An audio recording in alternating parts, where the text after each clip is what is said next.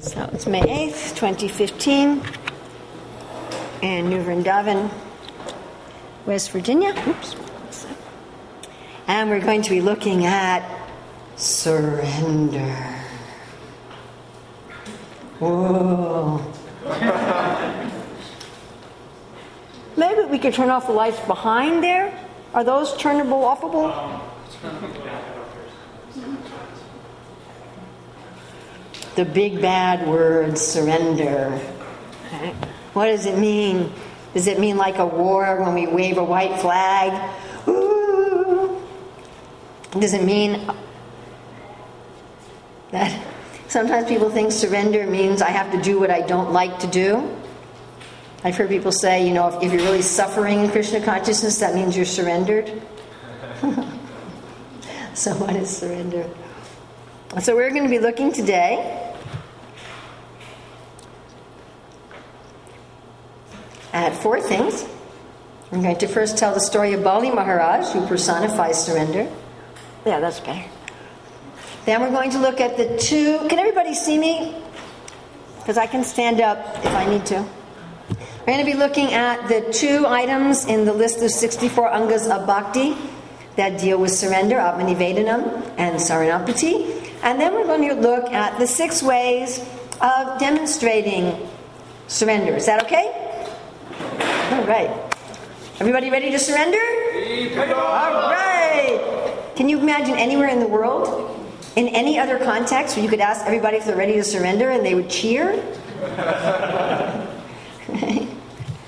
All right, so first we're going to look at the story of Bali Maharaj, who is the personification of surrender. So Bali Maharaj, by pleasing his spiritual master and with his prowess, conquered the heavenly kingdom. And he was so effective at conquering the heavenly kingdom that the demigods just got up and left without a fight. I think most of us would like to be that powerful that our enemies just get up and leave without a fight, right? But there was one fighter among them, and that was the demigod's mother, Aditi. So she wasn't willing just to capitulate. And she decided that the way we're going to deal with this problem is to take shelter of the Lord. So she worshipped Lord Vishnu. Please save my sons. He said, all right, I will become one of your sons to save my brothers. And then, of course, he appears as Vamana, the dwarf. Meanwhile, back in the heavenly planets, Bali Maharaj is having a yajna because he's told by his guru, you're not going to be able to maintain your hold over the heavenly planets without doing yajna. You can get it, but you won't be able to keep it. That's one of the difficulties in this world, isn't it? Not just getting something, but keeping it. Isn't that a fact? Right? Hiranyakashipu, when he received his boons, Lord Brahma said to him, these will be very difficult to maintain. So as he's doing this yajna, and of course, in all yajnas, you're worshipping Vishnu. Well, Vishnu shows up. Sometimes this happens to us in our Krishna consciousness also. We're chanting Hare Krishna, and Krishna shows up. What do we do when he shows up? How do we treat him? So he comes and he says, my dear Bali, you're doing this yajna for me. I'd like you to actually give me something. Please give me 3 paces of land according to my own measurements. Uh-oh.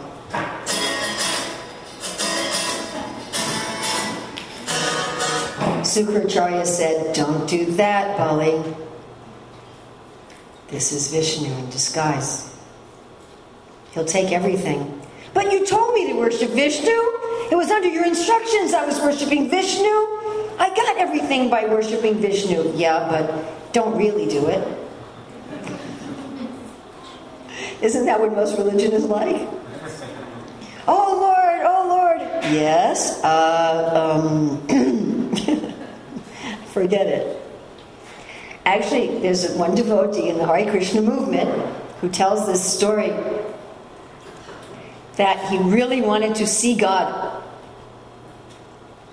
And for 1 year, he was obsessed.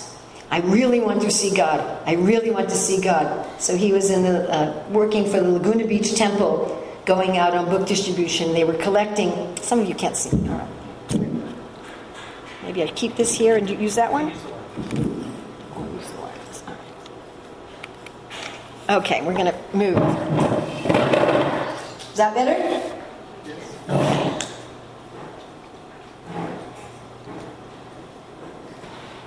Okay. So he was doing Sankirtan, doing book distribution to collect for a new outfit for the deities. For 1 year, he'd been meditating on, I really want to see God, I really want to see God. And then one night in his room, when he was again, I really want to see you, I really want to see you. He looked at the wall, and he saw on his wall, if any of you have been to Laguna Beach, the Panchatattva deities on his wall. And they were wearing the outfit for which he was collecting, that hadn't been offered yet. And as he was looking at the wall, he realized he was really seeing God. And then he went, oh, go away! He said, that's the last time I've seen God. So sometimes we're said, please come, please come, please come. And then Krishna comes and we say, oops, go away. I may use that again. Well, okay, we'll deal with it. But Bali didn't do that. When it came the time, he said, okay, I'll give you what I promised. 3 steps of land.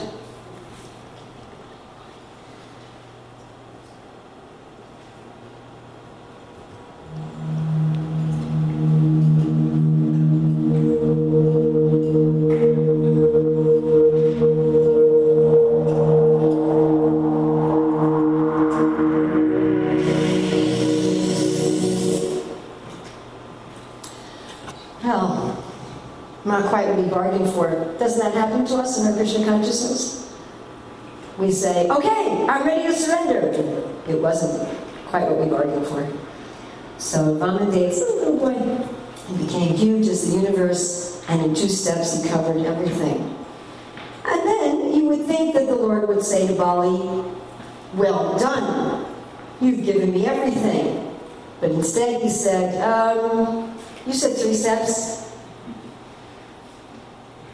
So now trouble again.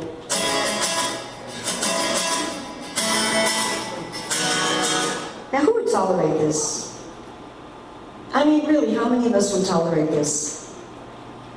Maybe some of us have tolerated this. That we gave everything, and we gave everything, and we gave everything, and then we were just criticized? Does that happen? Then how did we respond? I'm not going to give anything anymore. I gave everything, and I just got criticized for it. And Bali says, if you say, Lord, that I haven't given enough, okay.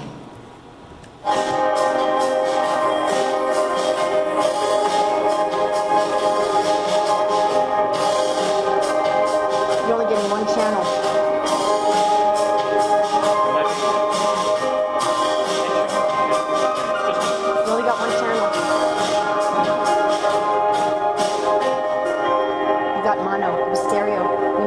We lost the words.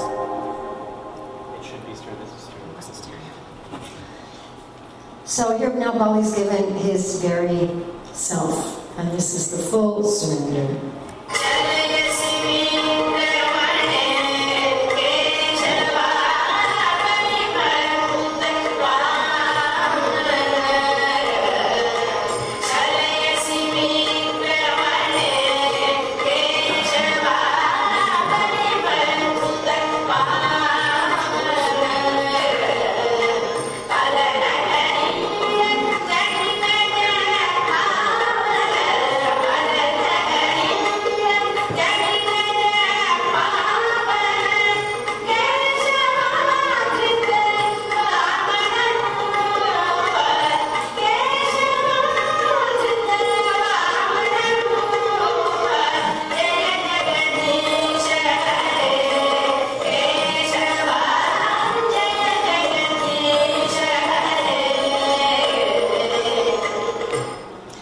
Now we're going to look at the two angas of bhakti that deal with surrender, Atmanivedanam and Sharanapati.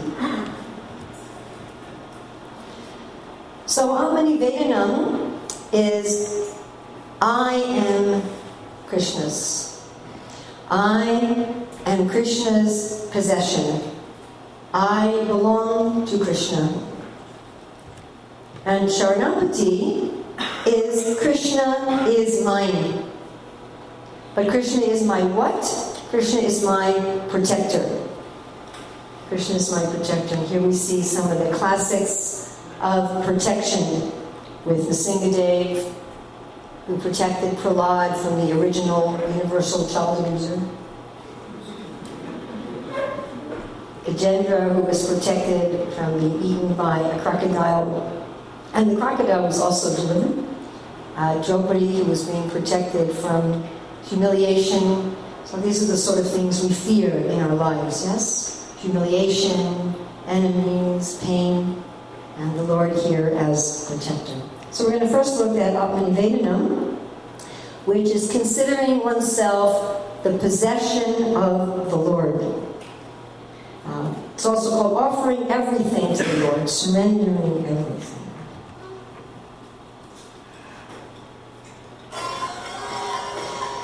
So here stated in Bhagavatam 11:29-34, a person who gives up all fruitive activities and offers himself entirely unto me, eagerly desiring to render service unto me, achieves liberation from birth and death, and is promoted to the status of sharing my own opulences. What does this mean, give up fruitive activities? What does fruitive activities mean? It means I think I'm the doer, and I am working to get a fruit. And then I get the fruit and I eat it.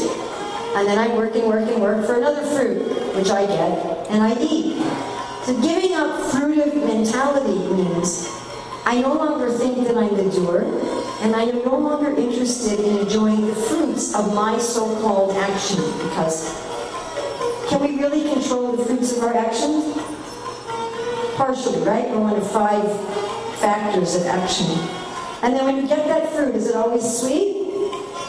Is it always even a fruit? And then you get there and the birds already took it. Or you get it, you say, wasn't what I wanted anyway. Or you get it, it's perfect, and then you're finished with it.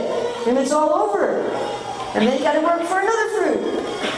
So the devotee instead says, Krishna, what I'm working for is to be yours in this moment, and this moment, and this moment, and this moment. My fruit, my result is pleasing you now, and then pleasing you now, and pleasing you now, and pleasing you now. What does one get? Well, what do we do with what we possess? We take care of them.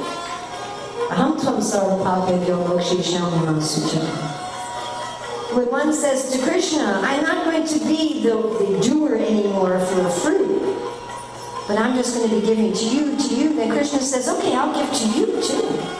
I'll take care of you. I'll take charge of you.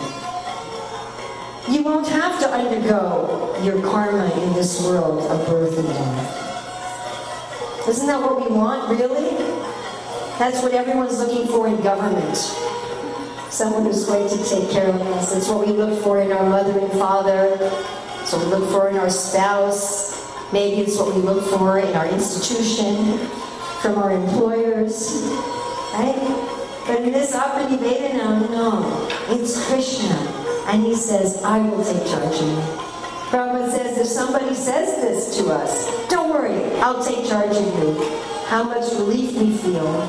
But the problem is, an ordinary person cannot take care of us. But when Krishna says it, then we know, okay, he can take care of it. Oh, and this very nice. Prabhupada says that when we surrender like this, Krishna instructs from within so that the devotee makes very quick advancement. Who would like to make quick advancement? Only some of you. Okay? Some of you double, make up for the rest. So we know that in the modes of material nature, right, in the mode of ignorance, everything's darkness. One cannot see what should be done, what should not be done. One strives always in the wrong direction. In the mode of passion, it's kind of mixed. Sometimes you get it right, sometimes you get it wrong. In the mode of goodness, you always get it right. You see what is binding and what is liberating. What is not to be done, what is to be done. Imagine beyond goodness, when Krishna is giving direct instruction.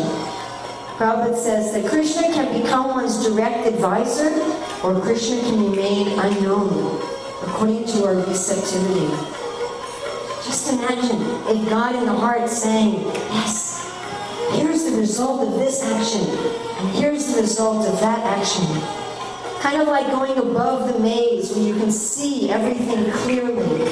So when one gives oneself fully to Krishna, and one does this Abhanivedanam, then Krishna also instructs you. Don't we do that if someone's our own person, right? If we're an employer, we have employees, don't we give them instruction? Yes. So why not Krishna? Now when we say Atmanivedanam, who is this Atma? Who is this self? Some people might say, well, it's only the soul. But no, it's any kind of self. Just like even in English, if we're going to say myself, I hurt myself, meaning the body. You know, I'm feeling sad, meaning the mind. Or I'm a servant of Krishna, meaning the soul. So this Atmanivedanam is everything. My soul belongs to you, my mind, my body, everything belongs to you. And how does the body belong? This is illustrated in Bhakti Viveka. Just like when you sell an animal, if you have an animal, some of you I'm sure have animals. So if you have an animal and you sell it to somebody else, then you no longer worry about its care, isn't it? Right? Or maybe a house. So recently I was visiting a house where I used to live, and now some other devotees live there. And I no longer worry about its maintenance, right? Somebody else is taking care of it. So when I give my body to Krishna, I no longer worry. Prabhupada says, in other words, one should not bother about his personal or family maintenance or sustenance. If one is actually surrendered, he should always remember that his only concern is to be engaged in the service of the Lord. What does that mean? Does that mean that I quit my job? That I no longer care about my family? I just become hard-hearted? I no longer eat? Is that what that means? Well, maybe. Hey, you have Madhavendra Puri, who traveled without even begging. You know, Sri Chaitanya Mahaprabhu, when he went to South India, he was begging. Madhavendra Puri didn't beg. He didn't make any effort for his own eating. We have the devotee who lived like a python that Prahlad Maharaj met. We have Srivas Thakur who had his 1, 2, 3 method. But in general, that's not what it means practically. In general, it means, my dear Lord, I'm yours. My family is yours.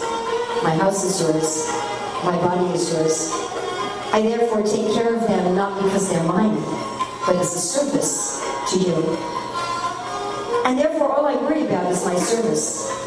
Whether or not they're actually taken care of, that's your business. My business is just to do my service without attachment to the external result, but with only attachment to pleasing you. And with the mind, really Bhaktivinoda Thakur is so wonderful as far as surrender. He says, my mind, my household affairs, my body, whatever is in my possession, my dear Lord, I offer to you for your service. Now you can do with them as you like. You are the supreme possessor of everything. So if you like, you can kill me. Or if you like, you can give me protection. All authority belongs to you. I have nothing to claim as my own. And what about surrender of the soul? What does that mean? So here Jamunacharya said, my Lord, I may be living within somebody as a human being or as a demigod, or whatever mode of life I'm in, I don't mind. Because these bodies are just products of the modes of material nature. And I, who am in possession of these bodies, surrender unto you. Generally, we're so concerned about what body and what situation we're in, isn't it? Then if you ever think about what kind of body you want in your next life if you don't make it back to Godhead? Right? Sri Kirti tells the story of how Prabhupada said you'd have to take birth in India, and he was really upset because he didn't want to take birth in India. And Prabhupada said, don't worry, there's nice Vaishnavas all over the world now, and you have a lot of options. But here, in self-surrender, keep the Janmalay. Doesn't matter. Let me be an insect. Whatever. I, the self, belong to you. Wherever you want to put me, the self, whatever situation, you own me. I am yours. Sampare vipane jivane marane. Daima magela tumo pare marane. Happiness, distress, honor, dishonor, life or death, it doesn't matter. Because my happiness isn't coming from my externals. My happiness is coming from the fact that I am yours. I am yours. I am yours. I am yours. That is where my happiness is coming from. And this wonderful thing here, that because he's offered his body to the Lord, Prabhupada says, he gives up all activities for pleasure in this life and the next, which nourish his body and things related to that body. The Lord then thinks, I desire to make him special. He then attains freedom from death, amritatvam, and similarity to me, atmabhuyaya. This means that he attains liberation in the form of attaining his swarup and sharsti like those of the Lord's. So as soon as one says, my dear Lord, from this day on I am yours, the Lord says, oh, let me give him his original form. Let me award to this soul their original swarup as a gopi, a cowherd boy, a cow, whatever one may be. And let me give him opulences equal to mine.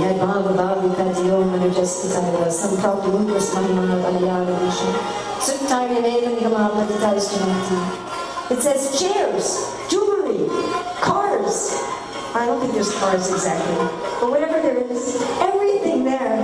And Krishna gives one who surrenders to him. Now this is considered very rare. Very, very rare. Why so rare? Well, it's not that it's rare because you can only do this when you're a pure devotee. I think some of us have the idea that this Atma-nivedanam, it's only for the pure devotees. It's not for the practicing devotees. That's not a fact. Even someone who's a sadhaka, in Vaidhi sadhana, Raganuga sadhana, they can be Atma-nivedanam. But it's very hard to really be Atma-nivedanam. We really want to hold on to this idea of being the controller. And because it's so difficult to do Atma-nivedanam, therefore it's considered very rare and precious. But we're going to look briefly at what Atma-nivedanam looks like for those who are pure devotees. We're going to look at it in Dasya Ras and in Madhurya Ras. The example given in Dasya Ras is of King Ambarish. Savandana Krishna Padara Vinaya.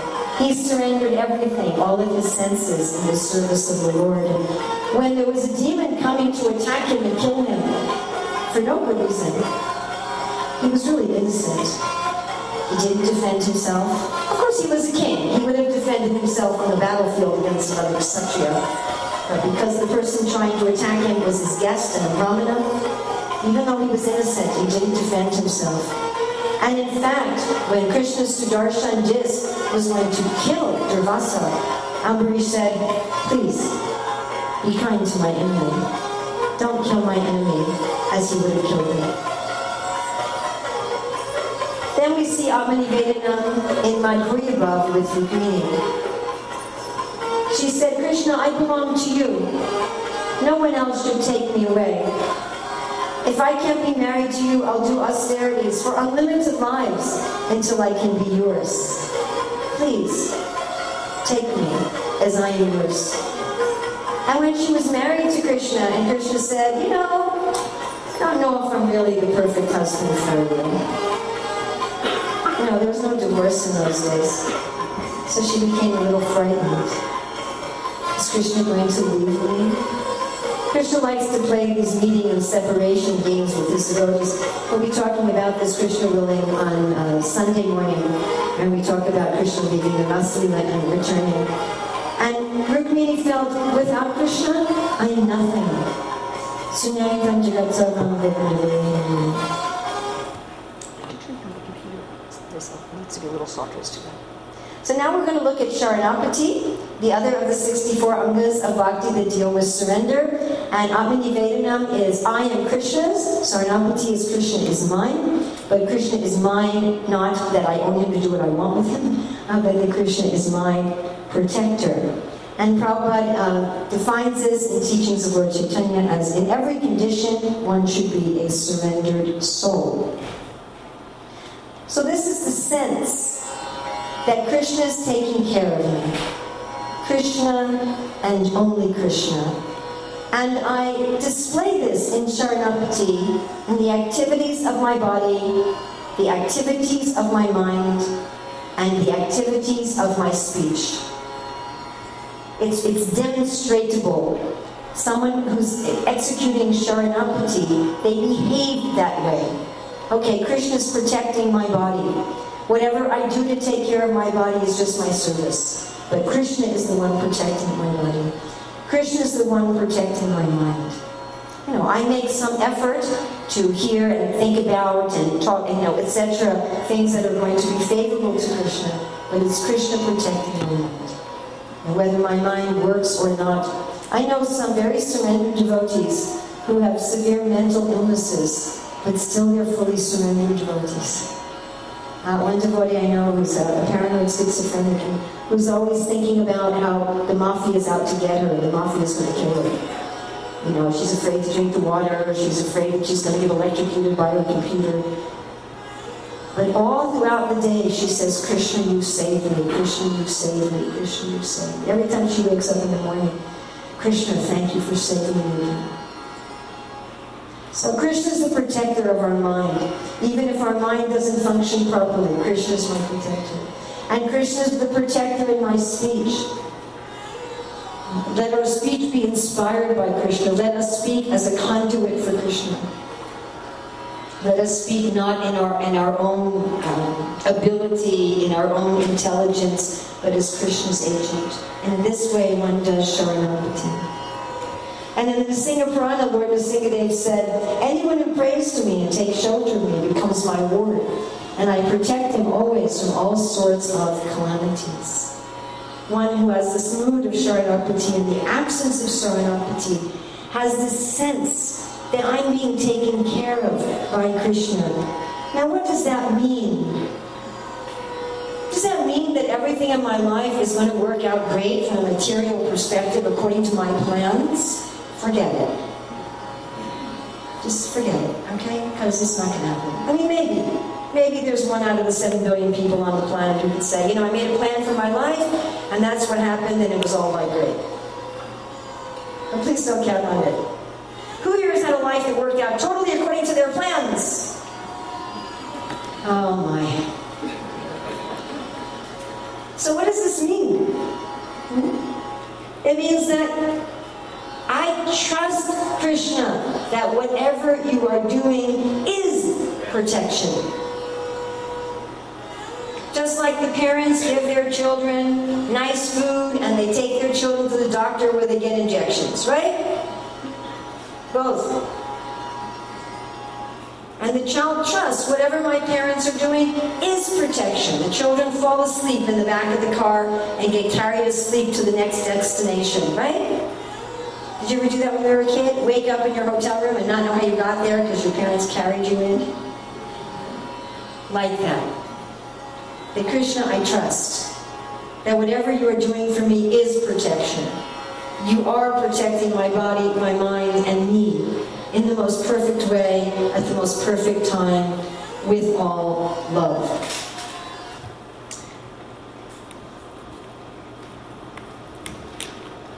Not the best way to have water.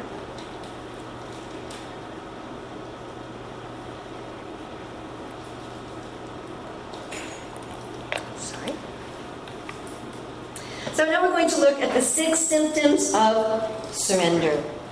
When we're surrendered according to Atmanivedanam and Sharanapati, what do we do?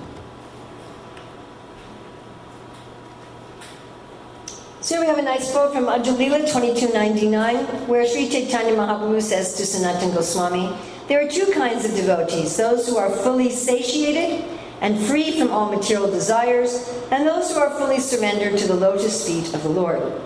Their qualities are one and the same, but those who are fully surrendered to Krishna's lotus feet are qualified with another transcendental quality, Atma Samarpana, full surrender, without reservation, without keeping anything in reserve. So we're going to look here at the 6 symptoms of surrender. These are described different ways in different places slightly, especially number 5 is described differently in different places. So the first one is accepting anything that's favorable. Pradyumna, Krishna's son, talked about this. He said, even if it looks like poison to me, if it's favorable for Krishna, accept it. The second one is rejecting anything that's unfavorable. Even if it looks like nectar to me, if it's not going to help me fall in love with Krishna and serve Krishna, I reject it. The third one is feeling that the Lord is my protector. The fourth is that the Lord is my maintainer, the Lord is my shelter. The fifth one is sometimes just called surrendering everything. And you think, well, I thought it was the 6 symptoms of surrender. How can one be surrendering everything? But I really like the way Prabhupada describes this in the teachings of Lord Chaitanya, where he says that we don't feel independent in fulfilling our desires, that we know only by Krishna's grace can we fulfill our desires. And the 6th one, which Ravinda Suprabhu will be speaking about on Sunday morning, is, which I can't go to because they're scheduled at the same time. But you should probably all go to that one, and then you can learn more about the 6th one about humility. So we're going to look at each of these in turns. So first we're going to look at accepting everything that's favorable.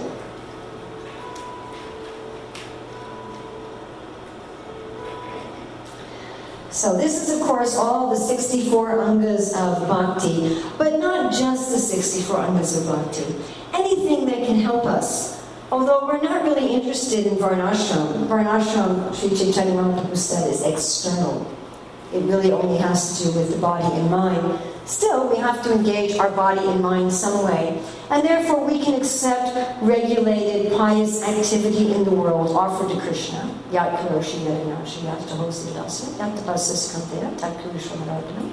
We can accept that also as favorable. With our principle of yukta vairagya, there's so much we can accept as favorable in Krishna consciousness. Srila Prabhupada liked to say, Krishna consciousness is not narrow or stereotype. Now, how do you know if it's favorable? How do you know if it's favorable? Ravinda Suprabhu spoke about this morning, and he was quoting Bhagavad Gita 9.2. He didn't quote all of it, he just quoted one word from it. What was his one word? He quoted from Bhagavad Gita 9.2. He said, it's right in front of your eyes. Anybody remember? Pratyaksham. Alright, so 9.2. Everybody know 9.2? Maybe you can say it with me. Rajavidya, Rajaguriyam, Pravijam, Idamuttamam, Pravchaksharagamam Dharmam, Sunsukam Karitamampiyam. So this is how we know if it's favorable. Pavitram, do we become purified? By doing this for Krishna, do we become purified? Do we see things in the proper perspective? Do we become free from our material entanglements? Dharma. Dharma is our essence, our self. Does our life become more authentic? Do we become more in touch with who we really are? Sukham. Does it make us really spiritually happy? And anything favorable for Krishna, I was just reading this morning also in Teachings of Lord Chaitanya, where Prabhupada was saying that Bhagavad Gita 12:13-20 are the way that even someone who's not yet a pure devotee can connect with Krishna in this world. So if we want to know what's favorable to Krishna, we can look at those verses. One who is not envious but is a kind friend to all living entities. He for whom no one is put into difficulty and who is not disturbed by anyone. One who is at equipoise in heat and cold, happiness and distress, honor and dishonor.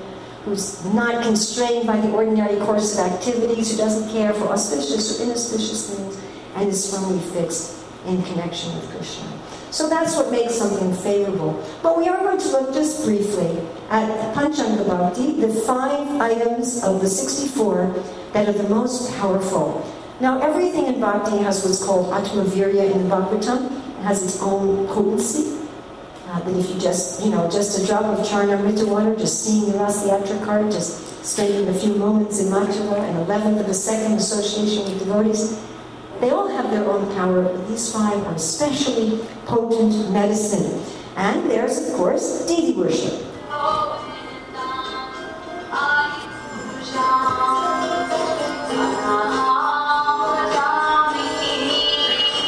Deity worship is so nice that even if you're a very beginner in Krishna consciousness, you can see Krishna. You can see Krishna, and you can have very practically that Krishna is the center of your life. Of course, that doesn't work if your deity is just, dusty on a shelf somewhere in the corner, and you just offer your food as if he's a karma-destroying machine. That's not very effective. But if one is really doing deity worship, at least with the 5 basic items daily, and really meditating on the Lord being the master of the home and the master of one's life. The deity worship is such a simple, beautiful way to remember, I am Krishna's servant. Everything I'm doing is for Krishna. One of my dear friends, whenever she gets some money, she literally offers it in front of her deities. She reads her deities, her financial accounts. Whenever she receives a letter, she reads it to her deities. Whenever she mails a letter, she first reads it to her deities. She tells her deities every evening about what she did that day, and so forth. Then going to holy places.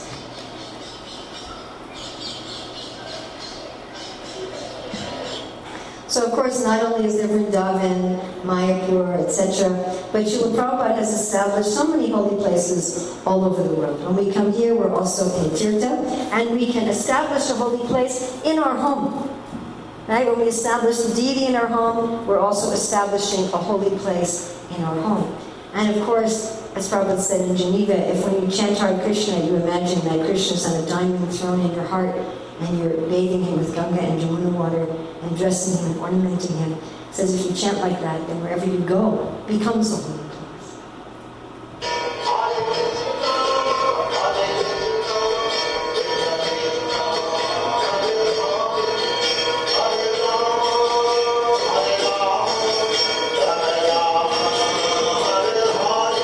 So we should make sure that in the Hare Krishna movement, we are chanting Hare Krishna as a revolutionary idea. And this, of course, is the main process for the sage, the Sankirtan Yagya. And Prabhupada said this instruction to chant minimum 16 rounds is his most important instruction. But to chant with heart, just like Ravina Sukuru read today, that it's possible to read the scriptures with no effect if you're doing it officially. So also with chanting. There's one time where Prabhupada said, if you're chanting mechanically, thinking of material things, then it is useless. And he pauses. He says, or it will take a long time. He says, you are reading Krishna book. Why can't you think of Krishna's pastimes while you're chanting? He said, you can think of Krishna talking to Arjuna, or you think of how Krishna's killing the demons and the cowherd boys are like, Jai, Jai. So one should chant deeply. I'm connecting with Krishna. Krishna, please dance on my tongue. Krishna, the internal energy, please dance on my tongue. Now, of course, they're not going to dance every time if it's dirty. Right?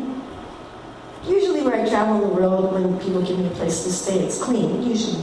But occasionally, people give me a place to stay. I don't know if this happens to you, Marge. Occasionally, people give me a place to stay that I have to clean. I remember going to one place where, where am I going to put my deities? And I just touched it and my finger turned up black. My feet were coming up black. I can't stay here until I clean. Right? I remember going to one, this is my worst story. This doesn't happen regularly.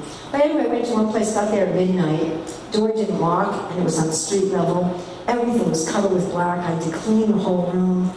And then the only window opened up right to the street level so anybody could walk in. So I turned on the AC, and little bits of black plastic fly all over the room. And I looked in the bathroom, and there was a drain in the floor, but it was clogged up, and so the whole bathroom was a swimming pool. And I said, well, I guess I'm staying here tonight because it's midnight, but I'm not staying here anymore. So if Krishna and his internal energy are going to dance on our tongue has to be a nice place for them to dance. Right? Imagine what a beautiful place. Krishna and the gopis dance. Krishna and the cowherd boys dance. Krishna dances for the elderly gopis and gopis also. So where are they going to dance? So therefore, it's very important what we speak and what we eat. If we're not careful about what we eat, and we're not careful about what we say, then Krishna and his internal energy will not want to dance on our tongue. And we'll start saying Krishna, Krishna, Krishna, and they won't be dancing there. And we'll think, why aren't they dancing there? And we'll say, well, why don't you clean up your tongue first? Then there's the association of devotees.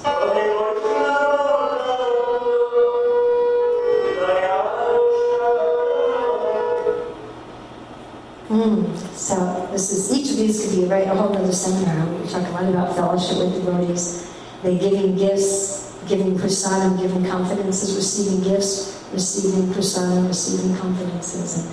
And our Bhagavatam classes were on this topic, that we should give to benefit the other person. Our gifts should benefit them, our prasadam should benefit them, and our confidences should benefit them. We shouldn't give any of these things to benefit ourselves.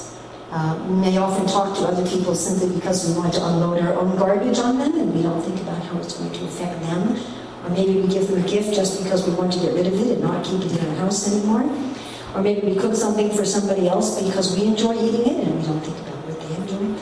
So we should give to devotees what they want, give with love, and we should also receive with love. And of course, this association of devotees are the ashraya. They are the shelter for all of our relationships with Krishna, both in the preliminary stage and at the advanced stage.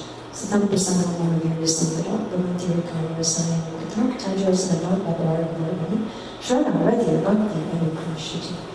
in each stage, it is the association of devotees. And just love a mantra, 11th of a second. 11th of a second. Start the city going, want all perfection, but one must associate with devotees very nicely and very sweetly to try to serve them and please them, and associating with superiors to serve, to make friends, and to bring up those below. And then, of course, the Bhagavatam.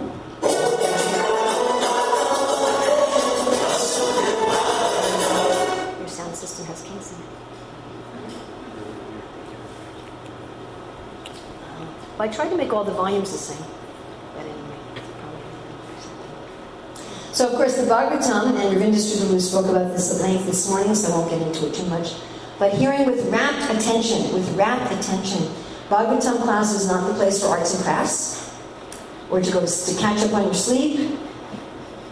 Okay? It's because there's Krishnas in the pages of the Bhagavatam, as we were hearing this morning. I remember I heard a class by, I don't know if you've ever heard from Radhika Prabhu. He was speaking once in Italy at a conference, and not very many people went to his class. I mean, he's young, he's a grihasta.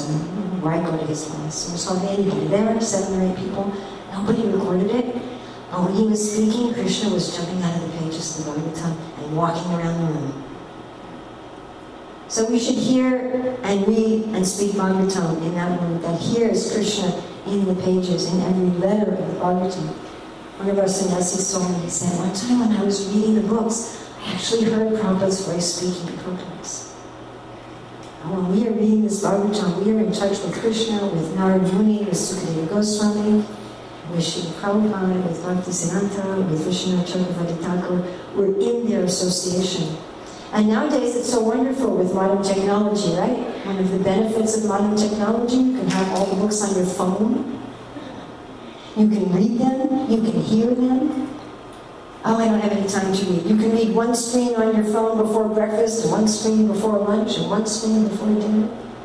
You can listen to audiobooks while you're taking a shower, while you're driving in your car. And you find that the spiritual world will manifest as we study these books. Okay, so that's the first of the 6 items of surrender, accepting what's favorable. Now we're going to look at the second one, rejecting what's unfavorable.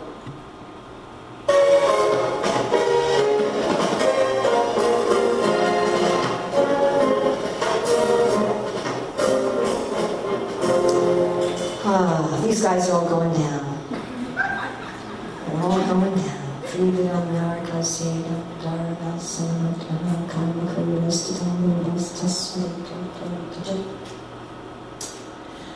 So of course with our picture here, we can think of lust as just sexual lust, but lust also means anything. I've got to have it! Then I don't care what the price is.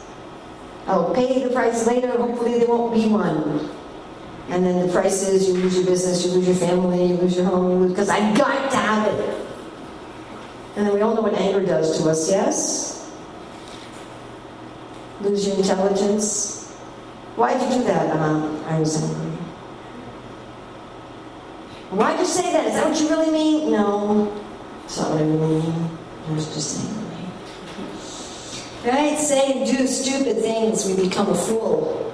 A complete fool, even to ourselves. And then greed. Lust and anger at least can be satisfied temporarily, but greed by definition cannot be satisfied.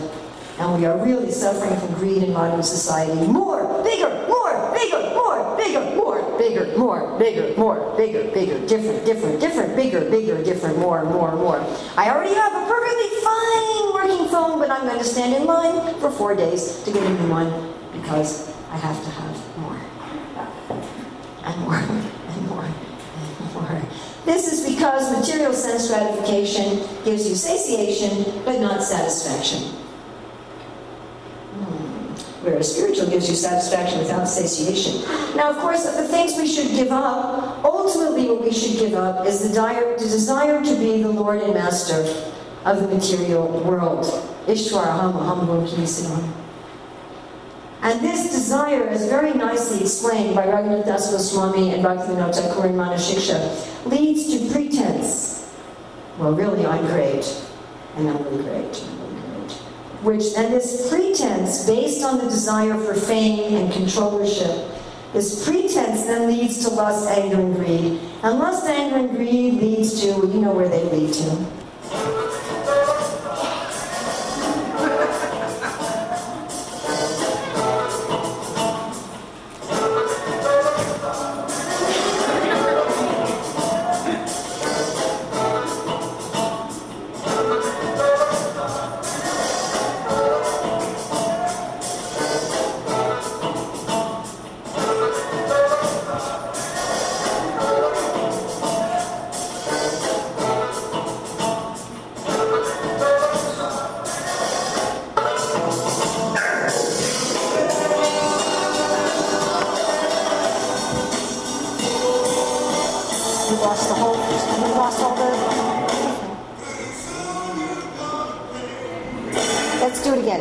Can we do that again? Let's do it again. Try it. Let's not lose that track. Want to change chords? Let's change chords.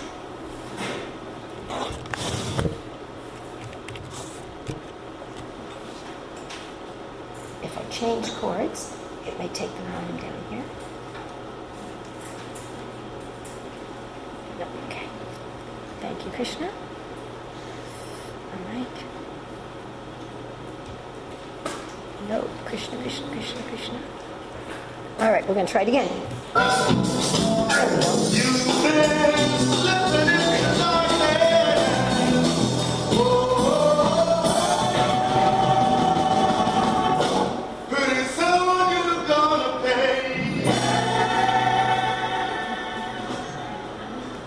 Well, there you go. That's the fire and brimstone part of the presentation. So, one who surrendered gives up things unfavorable for Krishna consciousness, even if they're very difficult to give up. Okay, now, the third item of surrender is Krishna as shelter.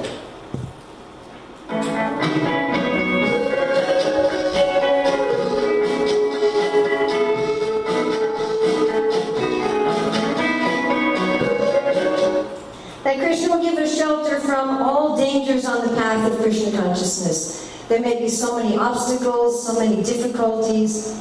Prabhupada said, what are these obstacles? He says, with one kick, I can kick out all of your obstacles. And these obstacles really are a test of our faithfulness to Krishna, a test of how much we see Krishna as our only shelter, and they're a way for us to deal with our own impurities and anarthas. And it's said in the 6th canto that the Lord turns all of our obstacles into spiritual service. Now, this protection, Krishna says, is not really given to the non-devotees in the same way, because they're not asking for it. They're trying to be their own protector, or they're taking shelter of the demigods, or they're taking shelter of vitamin pills or something like that as their protector. So Krishna gives full protection to those who want his full protection. And we have this nice song of Bhaktivinoda Thakur. He says, surrendering my soul unto you has lifted from me the burden of false pride. No longer will I try to provide for my own safety. I know that you will give protection to your treasured possessions, O Lord. I now understand the mentality of your treasured cows safely maintained by your side. When you lead your herds to pasture, O Madhava, on the banks of the Yamuna River, you will call to them by softly playing on your flute. Fearless and confident of your protection, I will drink the water of the Yamuna. The Kaliya serpent's venom poisoned the Yamuna's waters, yet that poison will be vanquished. You will purify the Yamuna, and by such heroic deeds enhance our faith. Bhaktivinoda is now the property of Gokula, your holy abode. O Keshava, kindly protect him with gentle, loving care. So this is this mood of the third item of protection. I know you're going to take care of me. There may be Kaliyas, but you will nullify the poison. And therefore I can safely drink the water of the Yamuna. And this mood of Krishna like one of your cows. Huh? And we can meditate on that for a minute. What would it be like to one of Krishna's cows? And Krishna's petting you. And he's calling you with his flute. Right? He's calling you by name. And Krishna goes down to milk the cows and he leans against their side and he takes them out to pasture and makes sure they get water and they get food and everything they need. So in the same way, Krishna's going to take care of us. Okay, now the fourth one is that Krishna is my only protector. And in this one thinks that Krishna is my supreme maintainer and my master. One doesn't depend on anyone else for protection. One doesn't think I'm going to protect myself. One doesn't think I'm going to protect my family. As Bhaktivinoda says, within my mind I've always been anxious for the maintenance of my wife and children, my own body and relatives. How shall I earn money? How will I acquire fame? How will I arrange the marriages of my sons and daughters? Now, through self-surrender, I've been relieved of all anxiety. Oh Lord, surely you will provide for the maintenance of your own household. Recognizing me as your own servant, you will certainly maintain me. While rendering devotional service unto you, I feel the greatest happiness.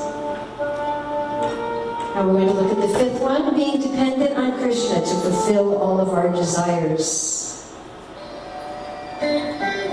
Remembering that in our activities and our desires, we're not independent.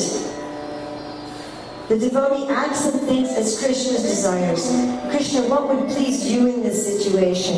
What would please you in this situation? As Bhaktisiddhanta Saraswati would always say, Krishna willing. Are you going to Calcutta? Krishna willing. Are you going to do this? Krishna willing. Whatever Krishna wants. Krishna changes my plans? Okay. New adventure. Whatever Krishna wants. And Bhaktivinoda Thakur says, the soul inhabiting this mortal body has given up the false ego attached to the word I. For today, the spiritual sense of being yours has entered his heart. All my possessions, body, home, servants, brothers, friends, wife, sons, personal belongings, fencing and gateways, all of these things are now yours. For I have become your servant. I am but a mere occupant in your house. And he has adored his wife for having Krishna as their guest. You are the owner of the house, and I am your most obedient servant. My only activity now is endeavoring for your happiness. This, my friends, is real sannyas, no matter what color you're wearing, how old you are, and what you're doing in the world. Krishna, I just work for you, and you maintain me. It may appear that my job maintains me, it may appear that there's this arrangement, but you're my protector, and you're my maintainer. My will has become merged with your will. From this day forward, Bhaktivinoda has completely forgotten himself. Why? Because you're taking care of me. Like if you work for a good boss. You don't have to think about yourself. you just think about the company business, right? And the boss pays your salary, gives you vacation days, gives you a desk, everything you need. And all you need to worry about is the company business. In this aspect of surrender, one just thinks, let me worry about Krishna's business and let him worry about me. And how will one feel? Bhaktivinoda says, I have become supremely happy by surrendering myself at your lotus feet. Sorrow has gone far away, and there are no more cares. All I see is joy in the four directions. In the 20th chapter of Krishna book, Prabhupada says, the materialists see the world as very aggressive, but to the devotees, everything is happily situated. Sometimes when I say that to devotees, they say, isn't it supposed to be the opposite? That the materialists think they're happy and the devotees see the world as aggressive? I'm like, then why would you become a devotee? When we surrender to Krishna, we become completely happy because Krishna is taking care of everything. And the last, meek and humble.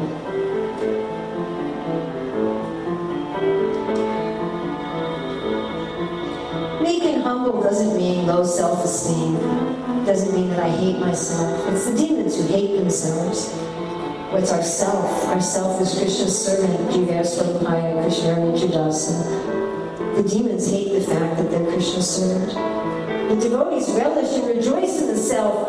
They see the self by the pure mind and experience boundless transcendental happiness. Atmarama, Atmatushti, Atmaranti. The devotees know, without Krishna, I am nothing. Bhaktivinoda Thakur says, without your mercy, I am lost. Please give me the shelter of your lotus feet. Yes, I, the soul, am glorious, but only in connection with Krishna. As soon as I appear to be disconnected from Krishna, I'm nothing. Like Prabhupada said, little screw. Little screw. It's nothing. But in the machine, it's worth so much. Krishna, without you, I'm nothing. With you, then I have everything. Oh, Bhaktivinoda Thakur says, my whole life I've been a materialist. Now the sun is setting on my life. What will I do now? Oh, please don't judge me. Please just give me the honey mercy of your lotus feet.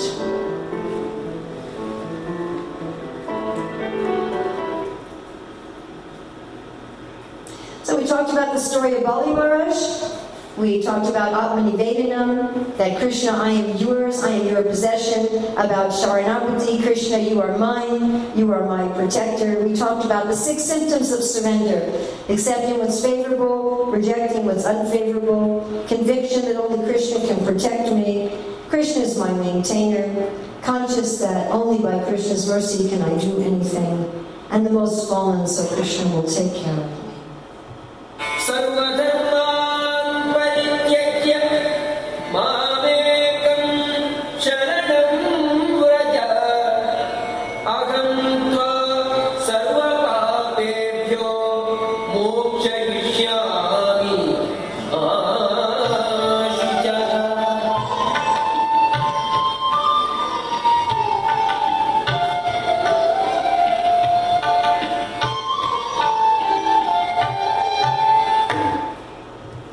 Thank you very much.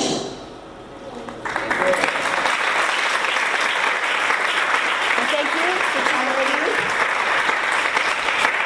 So we're supposed to end at 12. I was told that we can have a few questions for about 10 minutes. However, the seminar is over. Therefore, it will not be rude or disrespectful if you want to leave, because it is 12 o'clock. If you'd like to stay for the next 10 minutes, I can answer some questions, and then we'll have a 20-minute break before the next seminar. Does anybody have any questions? I think we have we can have this revolving mic, and I can also use this mic, and we'll have that revolving mic. So if somebody take around the revolving mics, please. I'll bring the mic around, and I'll also take advantage. I have one on the other side of the room. In your presentation, which was very wonderful, I was thinking about in practical day-to-day, we're not experiencing, or at least seeing Krishna as our direct authority, but we're having our temple authorities or the other devotees. And is there a willing desire that we're having to surrender to? And sometimes that will and desire is very clearly out of step with Shastra. So, Are you saying that what's out of step from Shastra? Our authorities or us? Sometimes it's clear that our authorities are, sometimes in very gross ways, other times in just subtle ways. What is the responsibility of a person in that situation to accept that this is Krishna's mercy on me, that I'm having to deal with purification via that person? Don't be upset with the person who's an instrument of my own karma. It depends in what way they're out of sync. So it's worse to be disobedient than to make a mistake. So if they're just making a mistake, better to just obey, unless it's something that's really spiritually, morally, ethically violent.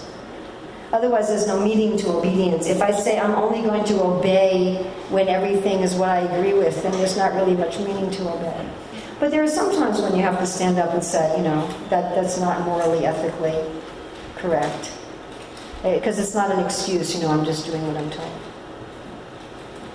Is that right? I realize I have a 5-minute video I want to show you, so after 10 minutes of questions, I have a 5-minute video I'll show you if you're interested. About Giriraj. Thank you for your class. Right? I have 3 quick questions. Okay. They're simple, though. Okay. Okay. The first is, you say taking shelter. I want to know how exactly that's different from considering Krishna your protector. Considering Krishna your protector, is it always different from taking shelter? Yes. Shelter is where we're going to get all of our needs met. You go home. Home is where I'm going to be taken care of. I'm going to get all of my needs met. And we tend to look for shelter in our body, our mind, other living entities, and our things. These are going to be what satisfies me. So Krishna is my shelter, Krishna is everything for me. Janaka Janani Jaita Tanai Prabhu Pati Sarvama. But we don't see anyone else like that. We don't. But Krishna is my protector is very specific. Krishna is going to protect me. Krishna is going to make sure that everything that happens to me is beneficial. I see. Is that okay? Okay, good. Yes. And what's the next one? The other one is Serenapati. Is that Serenapati the same as Serenapati? I don't know. You don't know? I don't know. Guy Maharaj trained me that if you don't know, you just say, I don't know. Okay. And the third is, you were talking about Sharsti. Is that opulence? Is that what? Opulence. Opulence, yes. That's having the same opulence as the Lord. Krishna is not envious. If you surrender to Him, you get to look like Him. You get to have the opulences of Him, everything. He shares. I see. Krishna shares. Thank you. We don't like to share, but Krishna No, shares. we don't. No, we don't. We always want at least a little bit more than everybody else, but Krishna's not envious. Anybody else? I have a question. Yes. Protector. You said he's a protector. So every time we are not able to believe that he's a protector because I think it's because of Maya. So sometimes we do think that somebody else is that to protect us. So how do we overcome that? You got another contender? Do you have another candidate for protector?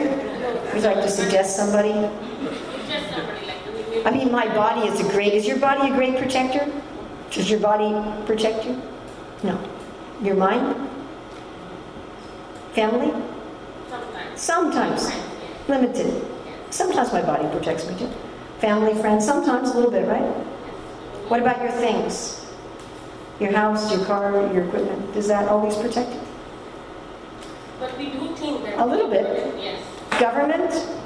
No. A little bit. A little bit.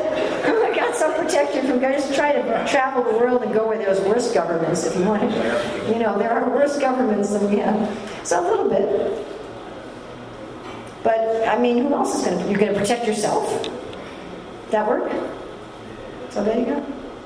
Where else are you going to go? Yes? What about when bad things happen to devotees? And they're considering that Krishna is their protector, perhaps, or maybe not.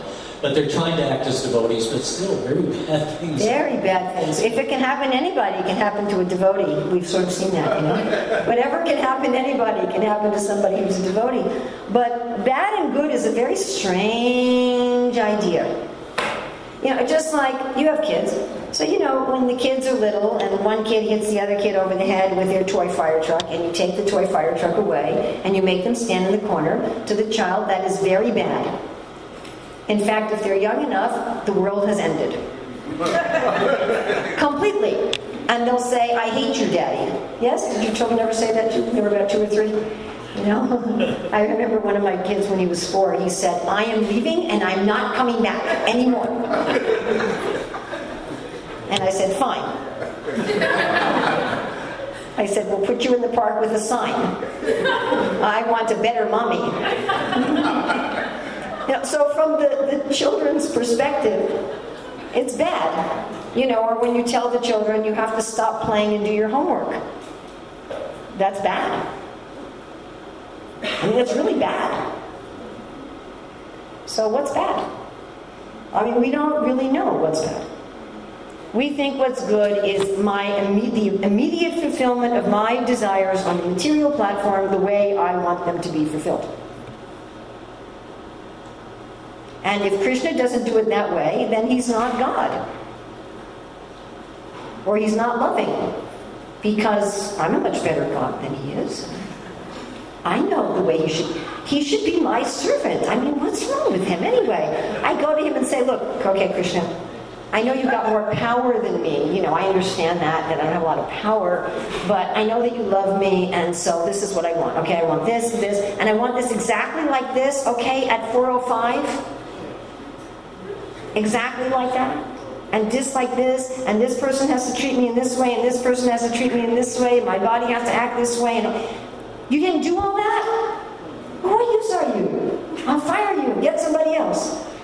Now, please tell me, is that really a devotee? No. So if we say I'm a devotee, devotees don't really see that bad things happen to them. And we have the far out, incomprehensible example of Queen Kunti who says, bring on the bad things. You know, where's that at? Don't try that at home. But you know, she's asking for that because then Krishna would come. It was very practical.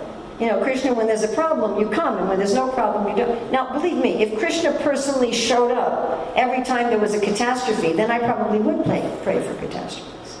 Yes. So she didn't see them as bad, she saw them as good. And everything Krishna does is good. For the materialist, that's true in a very ultimate sense. But for the spiritualist, it's true in a very immediate sense. And sometimes we see that. Have you ever had something terrible happen to you?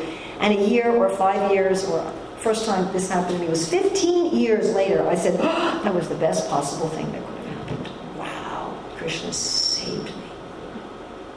And I thought at the time it happened, I thought Krishna was punishing me, I thought it was terrible, I couldn't understand it, and 15 years later it was, wow, he totally saved me. And I'm sure that we get to a point where we see everything like that. Okay, would you guys like to see a little video about Govardhan? Yes. And about shelter?